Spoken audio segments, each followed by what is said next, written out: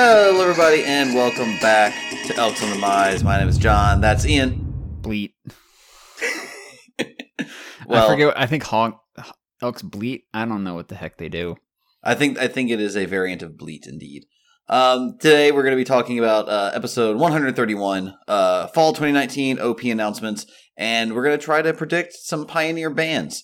Not just telling you what cards we think will get banned, because that's easy, but when we think they'll be banned. I just looked it up. Apparently they scream. Ah! No, I don't know. There's elk sounds. Anyways, before we jump right into the topics, No. we're going to do a little bit of Elks on the community because holy cow Oko, or holy elk Oko. Yeah, so it almost did the quintuple crown this weekend, which is kind of crazy. Now, I had to correct your show notes on this one, John, but they didn't really place in the modern challenge because that happened on Saturday. Won't. Well, yeah, I mean, the deck hadn't quite broken out yet on Saturday, but anyway, Sure. It won the standard challenge this weekend. Yeah. Was it Sultai? Yes, I think it was a Sultai mid-range deck. Yes. Wait. It won the Pioneer Challenge with the Sultai mid-range deck. We'll talk about that a little bit later. Yeah. Let's see here. It also took down the Pioneer Challenge with a Sultai deck. That's what I just said. It did, yeah. And Legacy Challenge, it was in the sideboard of Rug Delver. I think it was like a Rug Delver deck, yeah. And it was one. It was a one of in the side of two of in the side of Rug Delver, and then 2 or 3 of in the main of a vintage deck. Yeah, it was. I think it was Oko Oath. I want to say it was. Yes. Yeah. It's yeah. I mean, because think about it, you can make your opponent have a creature, and then boop, all of a sudden, Oath is turned on. My Oath is turned on. Yay. Sweet. Yeah, it's ridiculous. The only thing it didn't win was Modern, where it placed second at SCG Atlanta this past weekend, which was Modern Open. Funnily enough, to Grixis Death Shadow of all things. But the fun, really weird side twist is the deck that won SCG Open Atlanta featured a 3-mana Throne of Eldraine Planeswalker, the Royal Scions. It had 2 of them, one in the main, one on the side, because given that old 2-0 first strike trample is a heck of a thing. I mean, it's like Temur Battle Rage, but not as crazy. But if your Death Shadow is like a 10-10, cool, it's a 13-10 first strike trample. And then you put Temur Battle Rage on it. Hey. Yeah. Remember what we said, kids. 3-mana Planeswalkers always see play. Yeah. If they're rare or above. The Twins are already spiking on Magic Online. They were, before this past weekend, they were at roughly about 3.5 tickets, and now they're 9 tickets. So you missed out. You missed a spike. Oops. But yeah, and it also won the Standard Classic in the hands of... we also got second in the Modern Classic, losing to Is It Delver? Like actual Delver, spell-based. Delver of Secrets can sometimes win games. But yeah, everyone's like, oh, Delver in Modern. No, it actually 4 Delver, 4 Snap, 4 Young Pyromancer, and a bunch of spells. Mm-hmm. 4 Archmage Charm, by the way. 4 of them. Whew. Whew. That's a powerful. Talk about a card we didn't see made. coming. Yeah. And then, like I said, it went 1 through 3 and put a 5th place finish in the Standard Classic. Dom Harvey, who has just been utterly on fire this year, or at least this SCG season, won and took that down. So, let's put it this way. Oko got so bad this weekend. So my wife was in town, and I was enjoying spending time with her. And she literally looked at me at one point like, just no more Oko. Like, you need to stop talking about Oko. And I'm like, okay. Like, it was getting bad. I'm like, look, Oko takes. And she's like, you need to stop. And I'm like, yeah, you're right. I do. So I kind of reined it back in a little bit. And we forgot to mention also that Oko put 5 decks, all the same archetype, 1 slight variation. There was 4 Simic Urza decks that were basically Simic for the full 4 copies of Oko, then a Sultai Urza deck. That was just the same thing, except it also played, more black cards. Also, by the way, 9th place in Drake Sasser's hands, 4-color Urza with 2 Oko in the main and 1 in the side. So, yeah, one was sitting literally just outside the cut as well. So, and also we forgot to mention that there was 3 Oko in the 8th place Devoted Druid deck as well. Yeah, Oko there was a lot of, and it had 3 copies of that one. So Oko is loco. Yeah, so basically, I think it was between the other variants of like the Simic ones, it had like 4 in each of those copies. 3 in one, 4 in the other ones, and there was 3 in the other Devoted Druid deck. So 4, 16, 22 copies of Oko in the top 8. And then also, not to kind of put too fine a point on it as well, we're slowly getting to the point where the modern metagame is almost coalescing into what the best Urza deck is.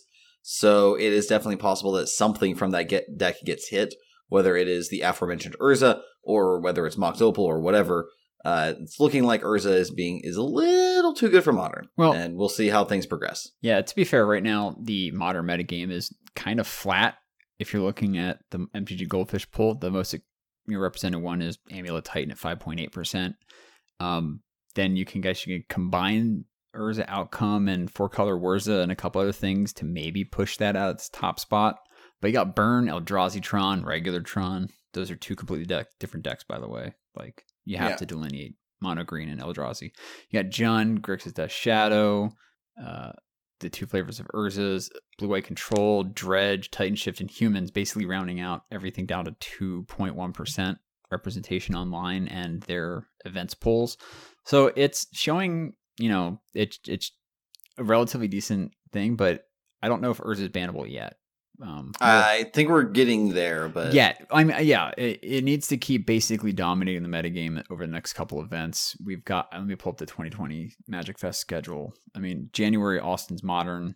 Then we don't have another Modern event until Sao Paulo in March, and then Turin in April, and then Palm Beach in April.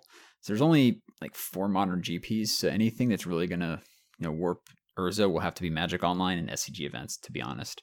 So we'll see how that shakes out, but hopefully something in the next couple sets maybe might push it down. Who knows? I doubt it, but we'll see. There's a lot of a lot of things that came out of Modern Horizons that was yikes. Yeah, basically, if the format's revolving around resolving a 4-mana sorcery, that's pretty good. But then when the best decks are the decks that best punish that, that's when you start getting into a kind of warped metagame. But let's go ahead and move on and talk about first the organized play announcements that came out today on magic.gg. There's a link to it in the show notes below. The bulk of it is about fractional invites, which we'll get to that after we talk about kind of the other 3 things that were mentioned. First thing is they were like, it's kind of silly that the world champion is not invited to the MPL, so we just fixed that. Yeah, that was something that kind of happened a while ago. I mean, with what was it? World's champion not getting a re-invite to Worlds. Yes. Which was like, what? But now, like, I'm glad they kind of fixed, I'm using air quotes again, fixed something with, hey, you not only get like the kind of semi-invitational card, but you're also getting MPL, which is kind of cool. So if you can somehow qualify for Worlds outside of, the other pro paths, hey, sweet, awesome. There's also a talk about the 2020 Mythic Invitationals. If you remember, the Mythic Invitational happened this past March at PAX East. There was a big thing. Andrea Maguchi won. He won $1 million. Big hats off to him for that event. They don't have anything set in stone yet. They're going to announce that information in November, which I'm fine with. I'd rather them have all the details at once than just say, here's what we know. To be fair, that kind of thing is an announcement of an announcement that I'm cool with. Being like, hey, we'll give you the details. Look for it next month. Yeah. Now, if they don't say anything next month, then we got a problem. But well, yeah, obviously the pro community will take them to task on that one, and they'll have to scramble to rectify it. But that'll happen. Then they also addressed the bug crashes that happened during the last Mythic Championship. It was all kind of hand wavy. Basically said, the competitors know about the various things and interactions, and whenever they appeal, we have someone take a look at it, see whether it was user error or whether it was a player error, blah, blah, blah, blah, and just didn't really amount to a whole bunch. But they're going to try to be more open with the public with regards to how crashes are handled during this high level of an event. Yeah. Another thing to note, too, is they did say that there was a reconnection bug too after they lost some internet connection, apparently had issues with non-featured matches and some of the things you might have seen on Twitter if you are deep into the pro game at all. They mentioned that reconnection bug that was occurring was fixed with last week, the 24th of October's patch, and it also did not affect the MCQ this past weekend, which had just... Oh, we didn't even mention it. MCQ had a god-awful amount of OCO in there. Yeah, it was like 55% OCO, 65%. Yeah, decks I think had OCO in it. It was pretty bad. People were playing main deck Noxious Grasp, which is one of the black. I believe it's an instant destroy target green or white creature or planeswalker, and then they lose 3 life or you gain 3 life. Something along those lines. Yeah, it was 62 out of 108 decks or something like that. It was over 50% of the decks were playing OCO. Yeah. And that was when you're main decking color hate cards. It literally had it had username like number sign through L and then M through Z.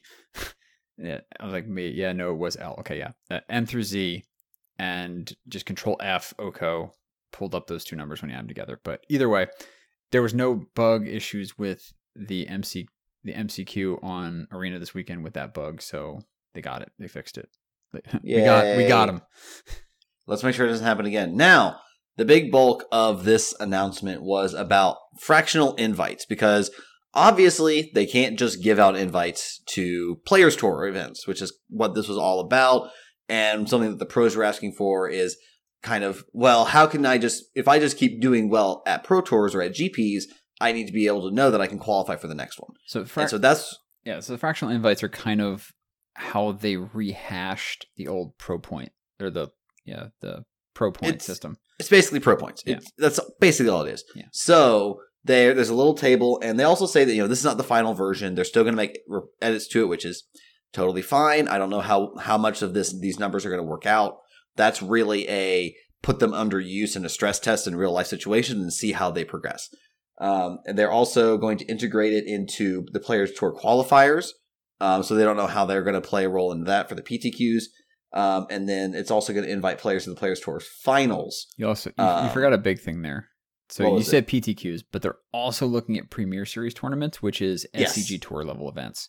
So there is a chance eventually down the road where, hey, you SCG grinders can actually start qualifying for your regional PTQs. Yeah. And then also there's going to be final branding, because fractional invites is, as they put it, sounds pretty boring, which I agree. So here, there's also the tournament, the qualifying windows for the various Players Tour events. Those are kind of boring, but here's how the fractional invites play out. So if you get to the top 8 of a GP or have 13 wins or better, aka 39 match points, you get half of an invite. So 0.5. If you get 0.5 of an invite. If you go 12-3 or better, so 36 match points or better, you get 40% of an invite. This isn't cumulative, by the way. If you go 13-2, you don't get 90% of an invite. It's, you go up the ladder. If you have 11 or more wins at a GP, aka, 33 match points, you get a quarter of an invite, for 25%. If you go 10-5 or better at a GP, 30 match points, you get 10% of an invite. So if you go to 10 GPs, you go 10 or 5 or better, that is 1 Players Tour invite. RPTQ. Regional. Yeah, the regional Pro Tour invite. So you have to go to the regional, and then you do well enough at the regional, then you go to the regular Players Tour. Yes, you go to the Players Tour final. Yeah. Because remember, we have the Players Tour regionals. You have one for North America, we have one in Europe, and you have one in APAC. Well, it's not North America, it's the Americas. The Americas, sorry. Then for we'll bring up that point in a little bit too. Yeah. For the Players Tour, if you go 11-5 or better at a Players Tour, aka top 8ing or 36 match points or better, you get 70% of an invite, which is a pretty big jump. If you go 10-6 or better at a Players Tour, aka 30 match points, you get 40% of an invite. And if you go 9-7 or better at a Players Tour, aka 27 match points, you get 30% of an invite. Now, remember, going 9-7 is like, oh, that's not great. But at a Players Tour / Pro Tour / Raven Called event where the field is a lot smaller and you're going to pick up a lot more losses. And the cut for day 2 is 4-4. Yeah, that's actually really not bad. Like, you X4 one day and X3 the next day, and you're getting a 30% invite. Yeah, that's pretty good. That's decent. And then if you exceed 100%, you don't spend your points. You'll get qualified for whatever that upcoming PT is for that scheduled block. And then that will also the excess will then carry over to the next Players Tour. Yeah. So it's Yeah. So what some people were trying to compare to is they're crunching numbers. I don't have them in front of me, but basically before, where you could do a certain level at a Grand Prix, say you get 36 match points, right, at 3 Grand Prix, you qualify for an RPTQ. Whereas before, apparently the pro points that you would have gotten from those match points wouldn't have even put you at bronze. Yeah. So you technically get the invite that you wouldn't have gotten now because they're incentivizing points a little bit differently. I'll tell you this, a lot of SCG grinders and stuff that I follow have been saying that, hey, it looks like GPs are back on the menu because they're actually the whole disincentivizing this the last year in 2019 with Grand Prix and everything like that. There was no pro points after Seattle. Everything for pro point wise was kind of like fading away. So you didn't really have any incentive to go. 2019 was kind of a wash almost in terms of actual trying to qualify for anything because they didn't have this esports update where, heck, you didn't even know what paths to the MPL were. Now we're starting to add a couple more paths in there. Yeah. Now that you get this RPTQ path in terms of points and everything like that, all these people were like, hey, I can set aside, maybe instead of going to grind SCG every weekend and try and qualify for the Players Invitational and all that kind of stuff, I can maybe put more stock in Grand Prix if it's a bunch of formats coming up that I'm strong in. Like, for instance, look at the 2020 slate.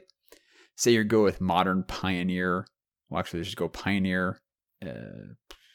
My point's not being very well made right here. Looking at these qualifying dates, damn it. Yeah, you're just able to better plan out. Like in the for example, if you want to grind the first quarter of GPs next year, you can go ahead and outline a few that you're like, I feel really good in Modern. I'll go ahead and plan to go to Phoenix for Pioneer. See how the format shakes out in between then and now. So hopefully the deck I pick doesn't get banned, and then you kind of look for the future and go, well, this standard GP is right after Theros. Beyond Death gets released, maybe there'll be something cool there. And you're able to better plan that out. And if you're a consistent performer, like you used to be, this is going to be great for you. Because you're going to then be able to get on that Players Tour regional and then hopefully get to the Players Tour final. Yes, what is a little awkward, though, is, so you mentioned, it's boring with the dates, but actually it's kind of interesting and intriguing. Players Tour Series 2 is from January 11th to March 29th.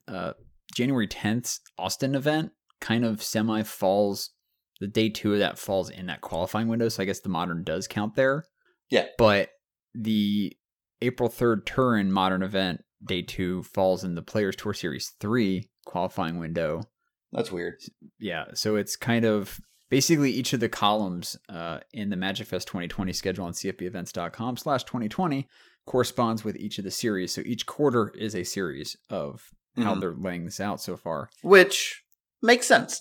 But it gets wonky when you look at quarter series 4 because 4 of the events, there are 3 of the events in the third column fall in series 3, but are also part, and then the rest of the column series 4, and then it goes to crap later in the year in terms of how that lines up decently. But it's definitely something where they might even need to divide it up by series instead of like these quarters and stuff like that, just because it's going to get confusing for players later on. But yeah, and then you can plan out your thing to qualify these. If so, say you get a standard format or a limited format that you feel like you know the game, right? So you can hit up Jersey for limited, and then I think March is going to be you can hit up Jersey and Reno for limited. And say a ban happens and you can go, okay, let me hit up Detroit for standard in like a week or 2 later. And you might even get a couple Pioneer games in there too for that quarter. Hey, you do decently well at that, those 5 events or whatever like that, you could easily you hit 30 match points or more in like one event and you do like 2 33s and 36. Bam, that's your invite. Yep. Also, I would like to note that in the announcement, about how it's not the final version, they do say we're intentionally starting out conservative so that we can be more generous in the future. Yeah, undershooting first to then correct upwards is really how they should be doing this, and I'm glad they are. Yes, absolutely. Overshooting and then being hyper generous kind of also leads to a feel bad where it's like, well, I qualified under the old system, or you could get the people who are like, well, it's bad to be negative. In general, but then you could be like, oh, they only qualified because they were on the old system and they got they got railroaded in on the old system. and, caught the wave. Granted, that's kind of also like some of the complaints people had is like, oh, well, you kind of grandfathered these people in for platinum, blah, blah, blah. Yeah. They're trying to fix that and avoid that issue by undershooting and then ramping into, like I said, they're looking to maybe integrate PTQs and SCG Tour events. Whether or not that will reach all the way down to classics, who knows? If they just leave it at the open and players and like the invitational levels for SCG, that might be a little bit better. But I think it would be awesome if they could somehow maybe extend it down with like a hyper flattened curve, maybe like maxing out at like 25% and then like doing 25, 20, 10, 15, 10, 5 for like the top 16. Just because, for instance, the standard event that happened at the Standard Classic only had about 55, 56 people, I think it was. It might have been 54. So you can't even say, oh, just give it to the top 64 or whatever like that, because you literally just sign up and get, Players Tour qualifier points, or percentages, which are not what they're looking to do. So they would need to they would need to hyper flatten the curve for these very smaller classic events that happen on Sundays. But I know people who I'm friends with on the SCG Tour grinder circuit that spike the heck out of these classics, and they do well enough during regular events, but they consistently put up deck list posting results, which means top 16 or better. And which, if they could hit enough of those on the SCG Tour, they could stick with the SCG stuff and maybe hit 1 or 2 Grand Prix and then combine them all together, and that works for them. So any more ways to qualify, I think, are beneficial to the community. Yes, reason absolutely. being, and I'm going to put it this way, is because if they can reach out to the SCG Tour. Oh, actually, one thing I want to mention too with supplemental tours and other things like that, Standard is such a weird place right now that there was supposed to be like it's NRG, like N November Romeo Golf. Yes. Standard 5K that they weren't getting enough interest for. So they said, hey, if we change this to Pioneer, will you do it? And everyone's like, they got within a day the interest for a Pioneer 5K. So they switched from Standard to Pioneer, which is pretty Speaking crazy. of Pioneer. Well, let's go ahead. No. Well, I just want to mention something. We need to talk about this first. I didn't put it in the show notes, but we need to talk about regionals and how that was a particular thing. Like, hey, this one thing didn't really, this one tournament off to the side up, I think it's in Canada. I think it's Toronto. I think is where the NRG series is. But that's in America, and that's in North America.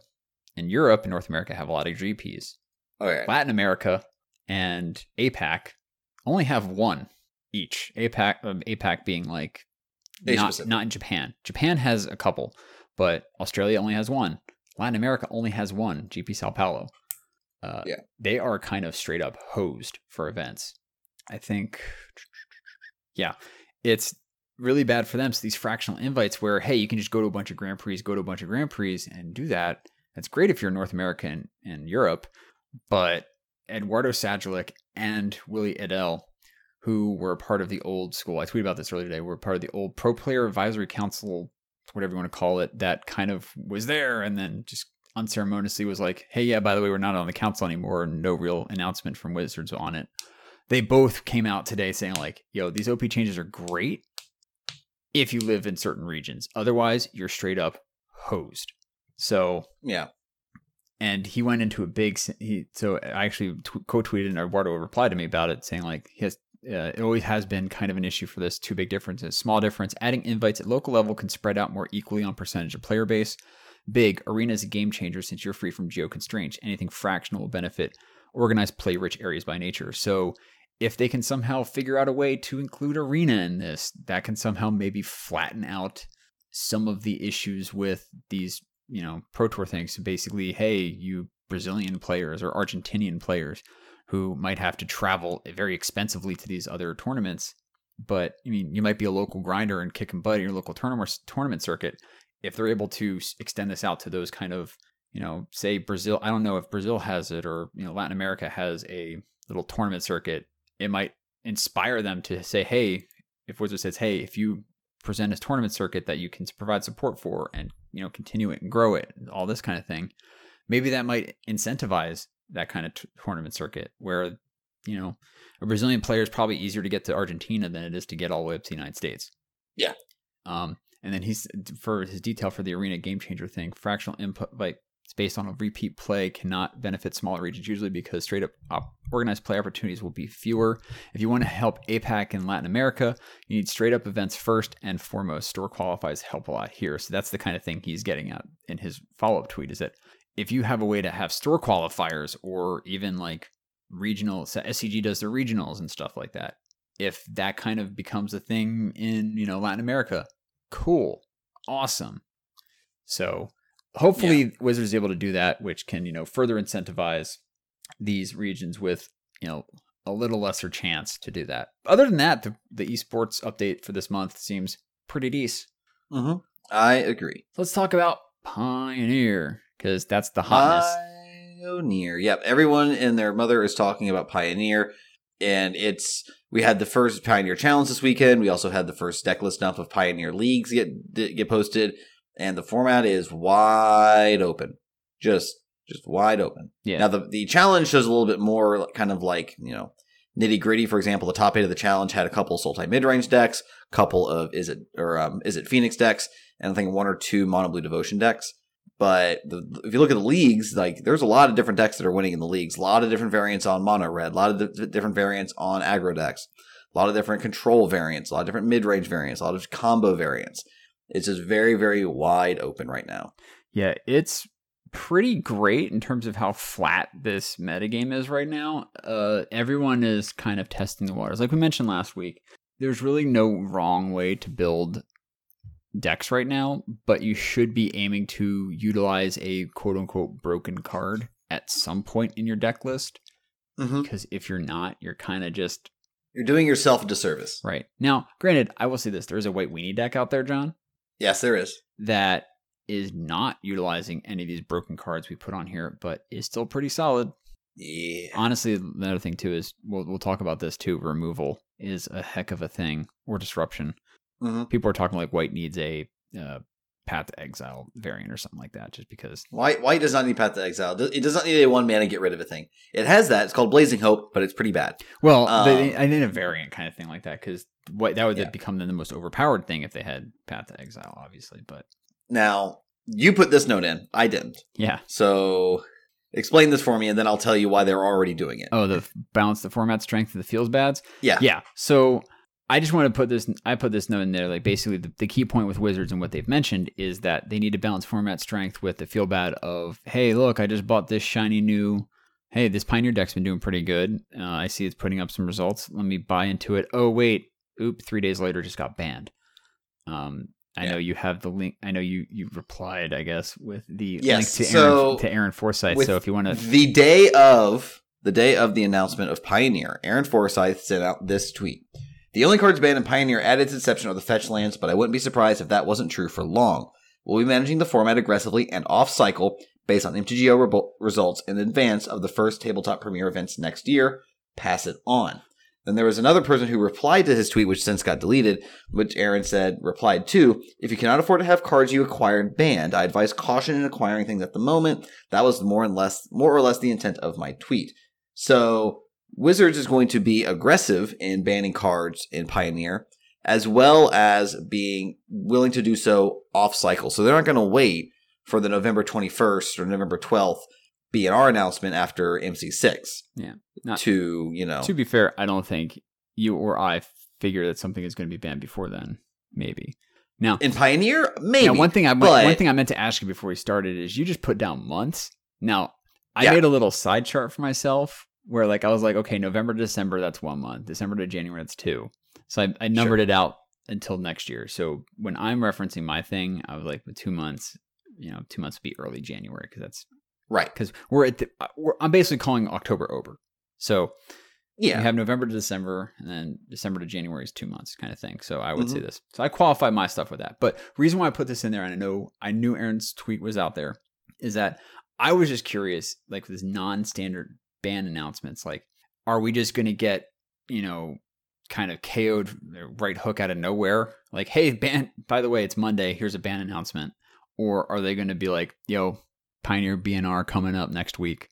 Or I'm not sure. I think it'll just be more like, so we had a month's worth of results, and here's kind of where we're at right now. I expect kind of I maybe would expect regular check-ins I would kind hope, of like but how at the same time, kind of how they were doing like state of the beta for Arena. Just be like state of the format. Maybe. I'm sure they have a plan, but at the same time, I would just want them to be aggressive with it. Yeah, because and like I mentioned last week a little bit, this is a format where they've learned from. So far they've shown they've been learning from their mistakes in terms of, and I would say mistakes kind of very lightly in terms of Modern. They've learned from what they kind of screwed up with Modern in terms of having an over-aggressive early ban list where some of the cards were a literal laughable joke, but other cards that were just straight up busted they didn't quite catch. Now, granted, funnily enough, Graham mentioned a little bit, I think it was on the Chalice event that happened this past weekend, that the original Modern ban list was part of standard ban list, but also stuff that they realized was overly powerful and broken at the Community Cup, where they basically introduced Modern initially to the world. Yeah. So that's where they kind of did the hybridization of that list, but then kind of overdid it a little bit and had to walk it back. Like, for instance, at the time, Wild Nakata was a powerful card. Nowadays, you don't even see it in a deck list. Cool. I mean, you see it every once in a while, but it is more niche than they expected it to be. Oh. And then for the Pro Tour where it was unbanned, everyone built their deck so that it would be bad, and so Nyazu never showed up. Yeah, exactly. But I think for me personally, I brought that up just because I'm curious personally if we're going to get just a out of the blue ban announcement, or if they're going to have some semi-regular, like, hey, here's the pulse on the format kind of thing like that. Where as before we would, Modern had the BNR announcements and stuff like that.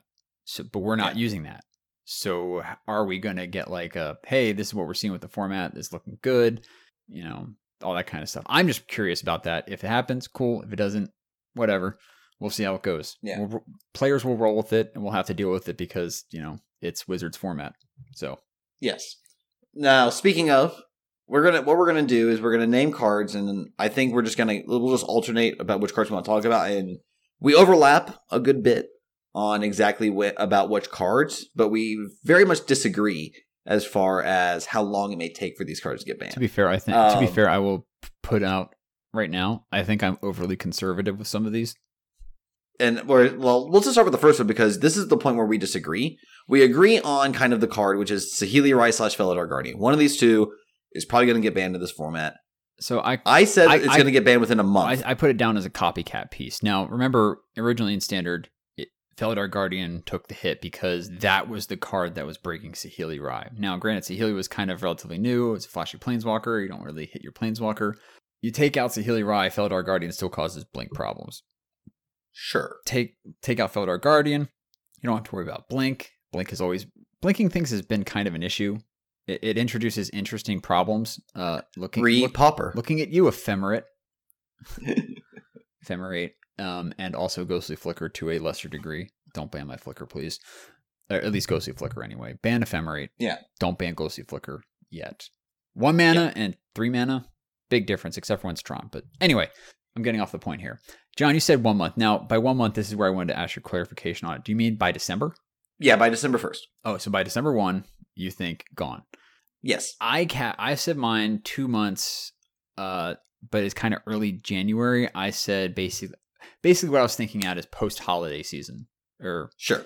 So after the holidays, maybe before Martin Luther King Day, which is mid-January. So in that little bit, because on 30 and 31 January, we have Magic Fests, plural, Brussels and Nagoya that weekend, which are also it's the Euro and APAC Japanese region RPTQs in conjunction with Pauper GPs. Or not Pauper, Pioneer. God, Pioneer. I would love a Pauper GP, but anyway, now we have Pioneered. Who cares? I'm gonna mess that up at least once or twice more, probably, for sure. More than we'll definitely mess it up. P formats, whatever. Anyway, I think they'll get enough results that they won't want something like an infinite combo, such as Copycat, in their format for the first official event. Yeah. That was my logic behind it. Search, John. You were just a little more aggressive with how soon they're going to ban it. I mean, I think it's the best deck in the format, and I think it's one of the best decks in the format. We'll get to another one that I think is also pretty good, that I think is probably the best combo deck. But I just think that this is the deck that they're going to have their eyes on the most, and that's going to be the piece that they're going to remove the fastest. Now, because this ends the game on the spot pretty early. Granted, it's pretty easy to interact with, but I still feel as though this is the deck that everyone's going to be gunning for as far as like deck building decisions. But they're also going to want to hit this just because it is one of the most degenerate things you can do in Pioneer. Yeah. So what's kind of interesting and funny is that there's two schools of thought to this deck right now. There's kind of a green-based ramp 4-color copycat that leans heavily on Oath of Nissa and only runs three different planeswalkers. But then there's also a Jeskai copycat version that runs just Jeskai, leans heavily towards red based, mainly for their removal spells. And it runs Oath of Chandra too to give some extra things. But they're running like 16 different planeswalkers, 3, 4, 4, 2. Yeah, it's a Super Friends deck. Yeah, it's basically the Jeskai version of the Super Friends deck. The 4 colors is a ramp deck. So kind of interesting thing. The only things that really translate across those two are Teferi Time Raveler and Saheeli Rai. Yeah. And Felidar Guardian, because of course. But yeah, the thing that I think that gets taken out here is going to be Felidar Guardian, because again, there's still some fun stuff that I think Saheeli Rai can do. She's not like the main problem. It's more of she herself is not busted. It is the Felidar Guardian that causes the problems. Heck, one of the two is going to get hit. Heck, here's the thing: you can even stick a Felidar Guardian with a different planeswalker down and blink it and get a reset on its effects, which is still powerful as heck. Yeah, I think one of the things that would scare me the most is you go to 3 mana Teferi, minus bounce your thing, play Felidar Guardian, blink it, minus bounce your other thing, draw 2 cards. Yeah, like that can definitely. And then the next turn you just. But that's not degenerate. That's just silly. But then the turn after you slam Saheeli Rai, and you're just like game. Sure. Your opponent's anyways. You just reset your opponent's turn 2 and turn 3 plays, and then on turn 5 you just win. Yeah. All right, moving on. What's a card that you think is going to get banned that maybe we agree on as well? Aetherworks Marvel. Now, yeah. Here's the thing. I mentioned this last week specifically, but I don't know about the Marvel decks, because it's Marvel decks are in a weird spot where I honestly feel like it's not as broken as people think it is. Yeah. But at the same time, it is a fundamentally broken card. Mm-hmm. So that said, because again, energy is hyper parasitic. Yeah. So looking at the League 5-0s, kind of as point of comparison, there were 11 decks in the 5-0 that played Saheeli Rai. There is one Aetherworks Marvel deck among the 5-0s. Interesting. Now, that doesn't tell us how many different Marvel decks 5-0'd, because they only posted the deck lists that have enough variation between them, and maybe the other Aetherworks Marvel decks don't have any other variation that 5-0. It's also a very heavily randomness-based deck, since you're still looking at the top 6 and you don't know what you're going to find, and so on and so forth. Right. But it can still do very broken things. How quickly do you think it's gonna go? So I said 2 months, but this is kind of a different thing where I think it's going to be potentially right after the Brussels Nagoya event. But the only problem with that is that you're sitting with the weekend after that you have Phoenix. So it might be right after Phoenix. They might have to ban it. So I think basically it's going to go copycat early January. And then right after the RPTQs, they're going to go, all right, you're done. Get out of here, Marvel. Yeah. So I put Marvel at 3 months. I think they're going to wait until after those Players Tour event or the GPs during the Players Tour events. Yeah, I could have probably switched it out to 3 months at that point, because if I'm encroaching into March or early, and then it's going to start being a problem, and then they're going to hit it then. Yeah. The next card that I put down, I mean, granted, we can go ad nauseum talking about Marvel. Ad nauseum, the card is not legal, but we can go on and on about Marvel. It's that card itself. The main card that it was abusing was both Ulamog and Emrakul. Now, interestingly enough, there are ramp decks out there that are playing those cards.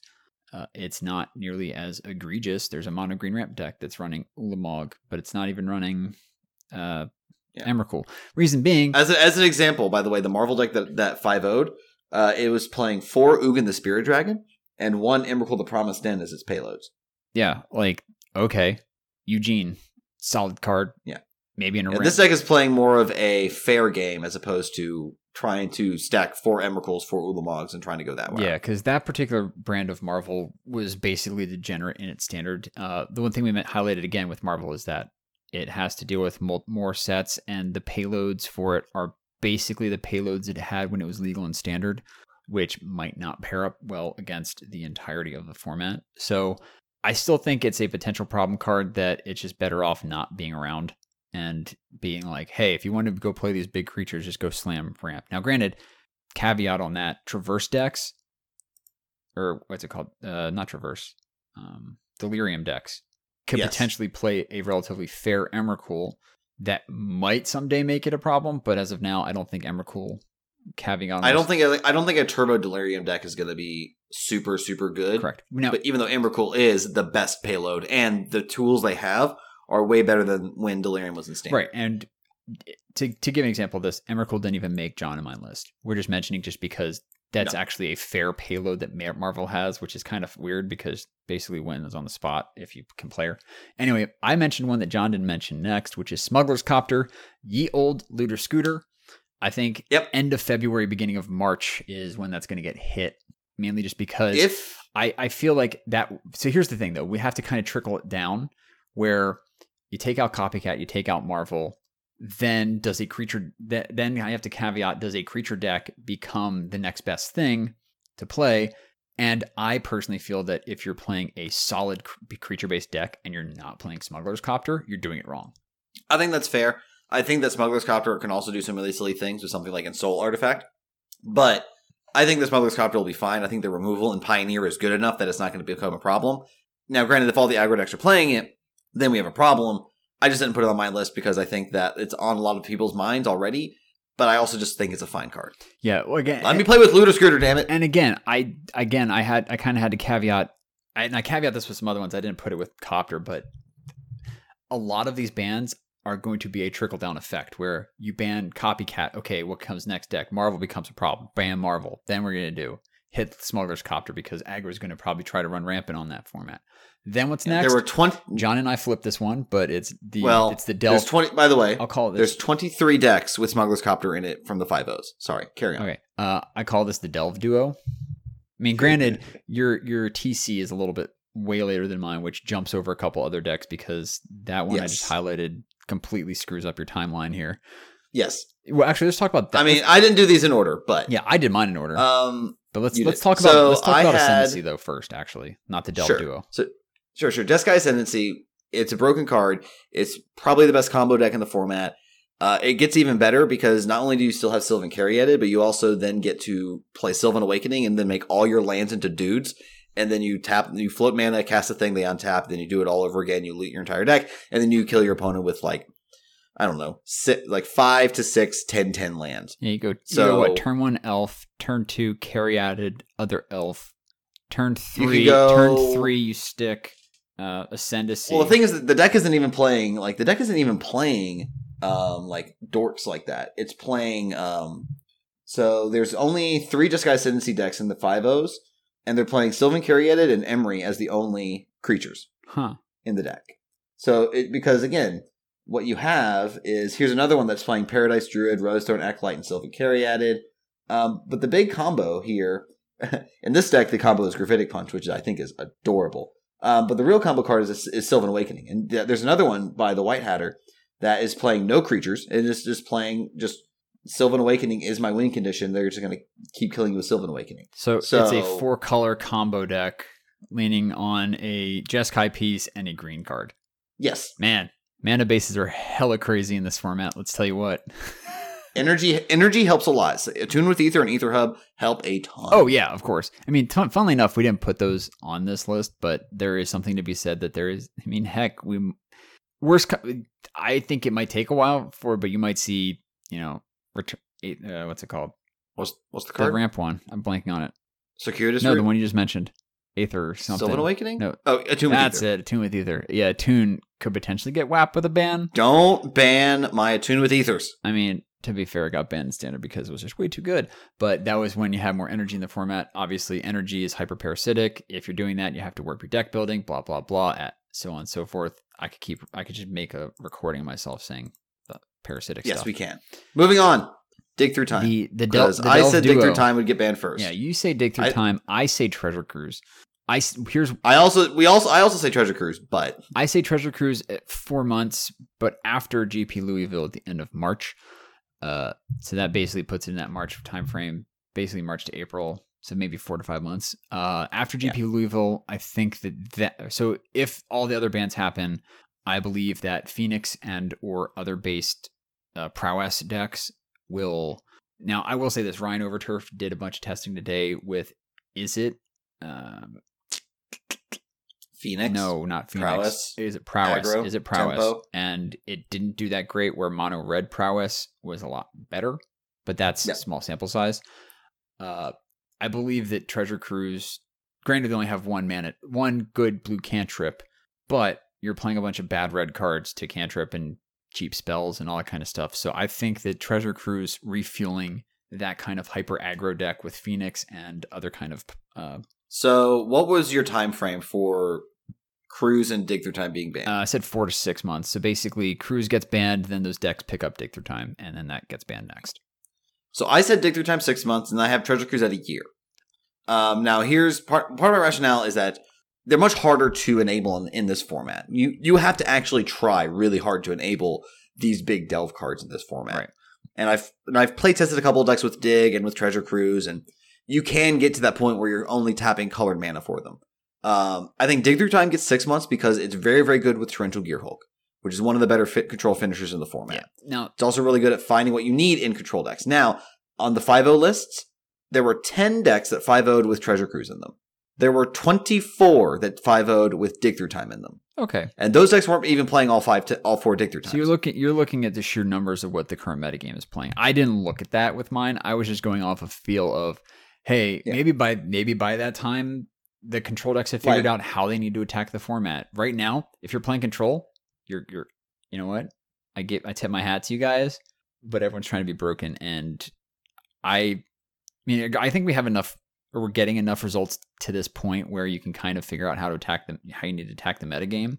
So you might see more control decks pop up, whether it just sticks with blue white or other thing. I think honestly, blue white's probably the best one, blue white X, just because of the Teferi duo.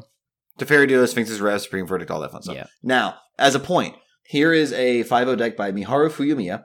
It is a Jeskai Saheeli copycat deck that's leaning heavy on the Planeswalkers. It's playing 13 Planeswalkers. It's playing 8 creatures, 4 Felidar Guardian, 4 Thraben Inspector, and it's playing 2 Dig Through Time.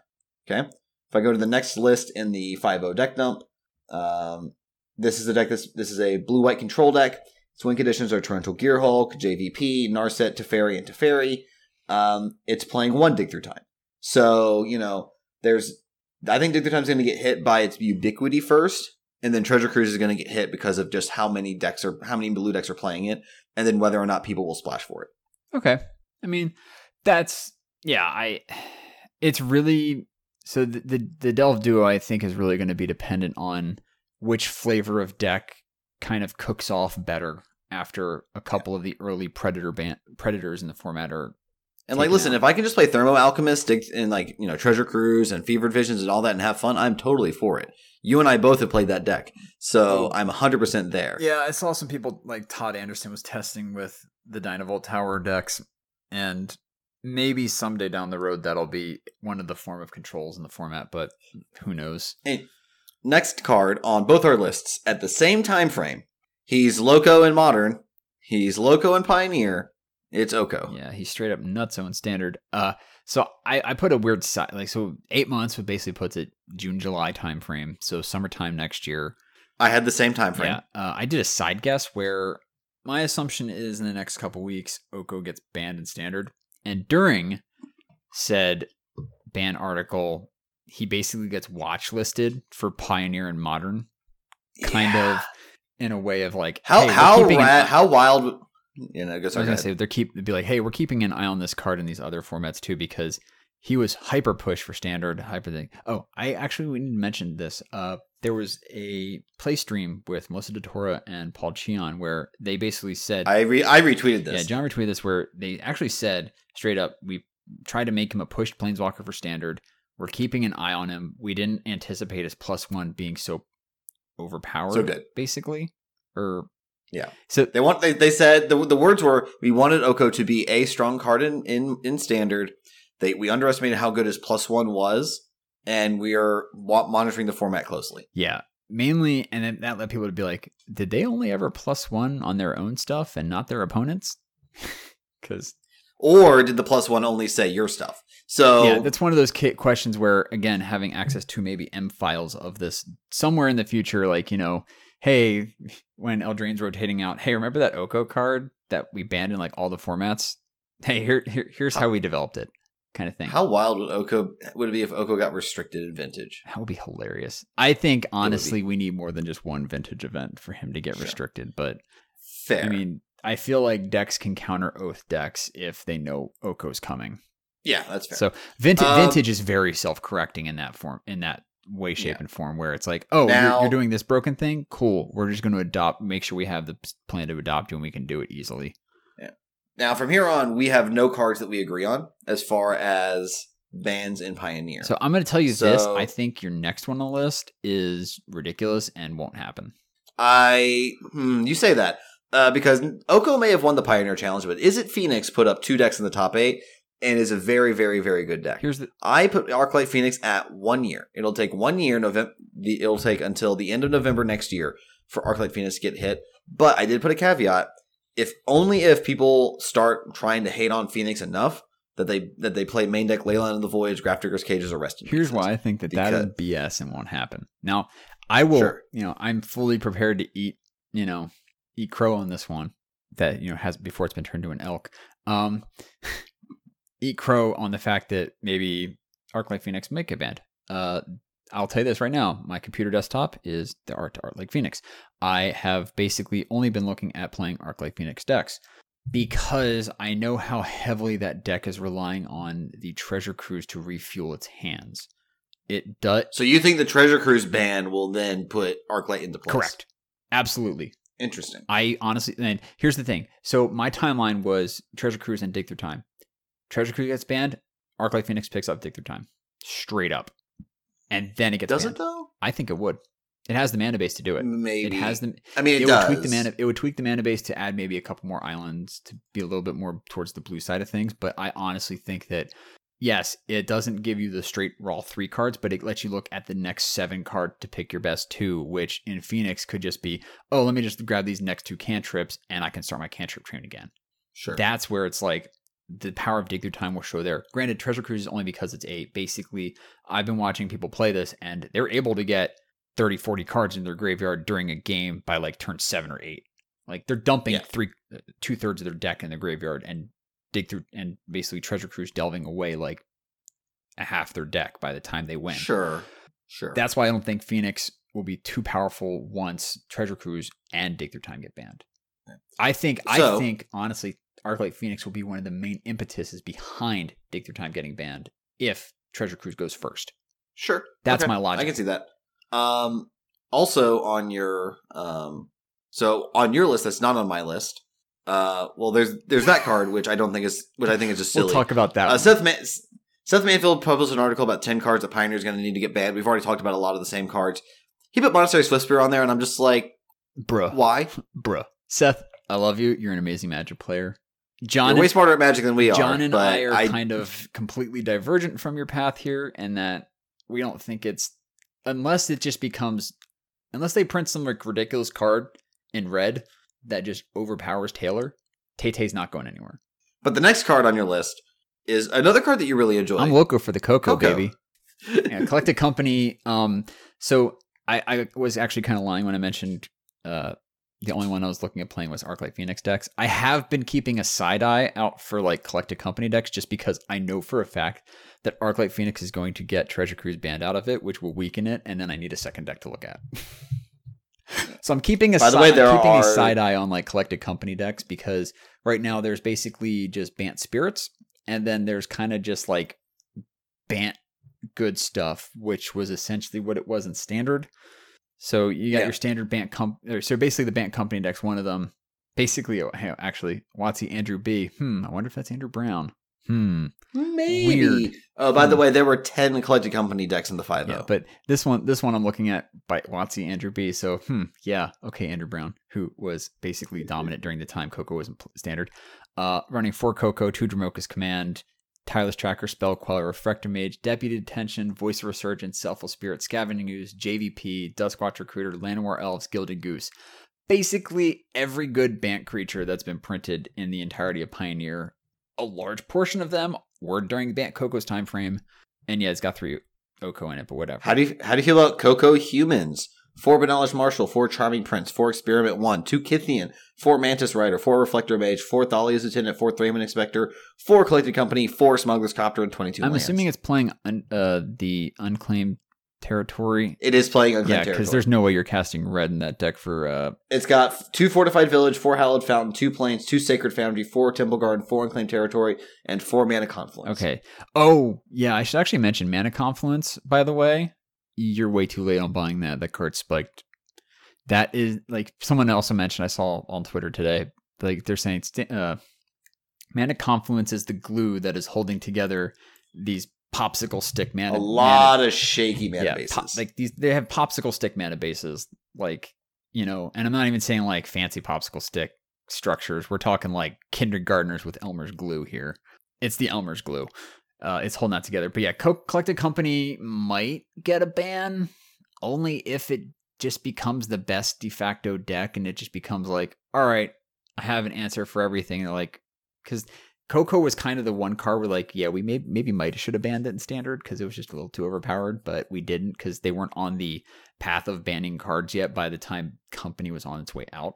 Like right after Company left, they're like, all right, Reflector Mage, you're gone. And I was like, but it was only good because the Company. Anyways. And then I have one more card on here for me. Well, I'll mention this one. Thoughtseize. I think, This is one Seth had on there. I put it there only if the rock, so green, black X decks become the de facto best, mainly because they have right now, like I say rock decks for green, black, because they have the best removal and the best disruption packages in the format. Yeah. Currently, even. But you remove all these other cards from the format. Does the rock then feast on what this format is cooking? See what I did there? Maybe, but it's. By the way, Oko is a blue-green card. He's not a rock card. Sultai, man. Anyways, Sultai, John. Yes, that is true. Eyes on the prize. That is true. It did win the first Pioneer Challenge. Anyways, let's talk about your other. I want to get to my card. My last card that I put on the list is one that I thought of just literally like an hour before. Maybe like no, actually we were getting ready to start recording. I was watching SCG Live on their replay on YouTube, and I was watching Corey Baumeister playing a Sultai Delirium deck.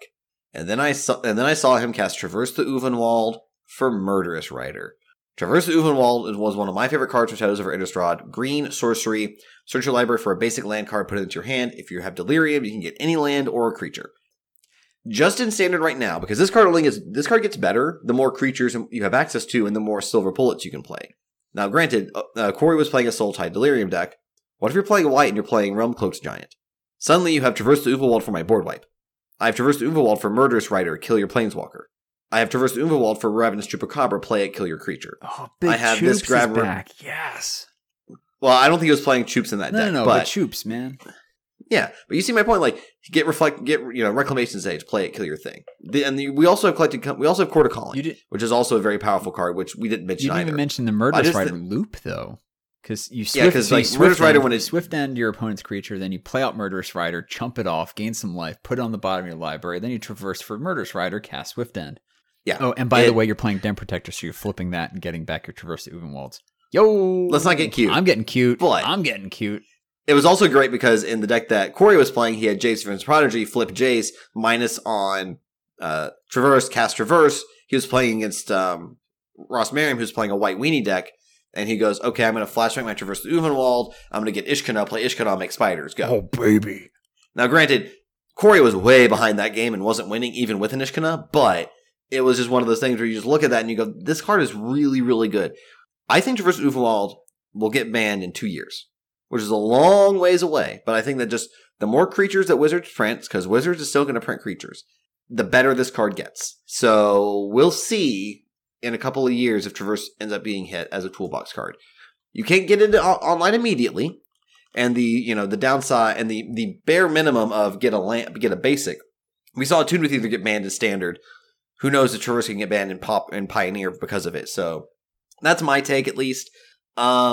And then big shout out to Deathrite Shaman, who's fine. Yeah, I put this here. Shout out to Deathrite Shaman, who doesn't have fetches. To people were like, there's another 1 mana 1/2 elf that's for green, and everyone's like, congrats for putting this in your deck, I guess. I didn't know that people liked squires. Yeah, right. So basically the thing is the whole reason why it helped check mana bases because it would ramp you and eat opponents' things away, which could have been used for delve cards, which were powerful at the time as well. And it also just would munch away at other things, but it was more powerful once you got 2 of them on the battlefield and could start really munching away with Deathrite. So yeah, basically you needed another mana to start exiling instants and creatures and stuff like that, and you needed extra mana that you would get from another Deathrite Shaman munching away your own and other fetch lands. So yeah, you're not going to get that mana dork effect from it necessarily, and it's not the greatest card. It's probably like the weakest card on any other ban list. So in Pioneer, the weakest banned card in other formats. That's legal in the format, yes. Yeah. So basically, like other formats it's banned, here it's weak just because it doesn't have the fetch lands. And can I just say, thank God again that the fetch lands are banned. Yeah, I wasn't looking forward to 4-color mid-range fests. This would have been one hellacious format. I think having the fetch lands legal would have probably just killed, like, people would not have been nearly as interested in this format. I'm waiting for Card Kingdom, who does not sponsor this podcast, but we won't say no, to do like a no ban list Pioneer format and see what happens if you put fetch lands in the format. I mean, the funniest part about no ban list Pioneer right now is that it's 5 cards. Yeah, exactly. Not happening right now, but no. I just idea. Find it funny that like you get these no ban list modern events that are really cool, by the way, but that has to worry about like 20 some cards or whatever. And here it's like, you get fetch lands, your mana bases get better. Have fun, kids. Yeah, and then you get to be able to curve like your Deathrite Shaman into your Mantis Rider, into your Siege Rhino, into your gods. I don't know. Dude, just do the Vannifar pod chain. Hey. Also that. Anyways, I think that's gonna take care of it for this week. We talked about OP. We talked about OP cards and Pioneer. I kind of said it before, but I really need to caveat hard on this close here, saying like, I honestly have, me personally, literally zero clue how actually aggressive Wizards will be with these bans. I think they will be very aggressive. I will love to revisit this topic after the first ban. Reason Sure. being, I mean, we don't have to do a whole episode on it, but I would love to like look back and maybe revise and tweak a couple things here and there. We don't need to give huge explanations, but I am questioning how, like I was like, listen, yeah, this would be good. And then I had a crisis of faith while actually making my own list today, like briefly before we recorded. And I'm like, oh God, what if I didn't do enough? What if there's way more? Oh God, what if like Wizards actually just says F you by the end of November to Copycat and not wait out the calendar year? Oh my God, then everything on my list just gets switched around because then I would make a pie bet that Wizards will ban something before January 1st. I'm not going to take you up on that because Smart. No, because honestly, like hopefully optimistic, they give the format a month or two to like, hey, let's see what's really going on. But I think they're going to hit hard. They already have a watch list in their minds and they're going to hit hard and fast. And I'm scared. But to be fair, I think it will be good.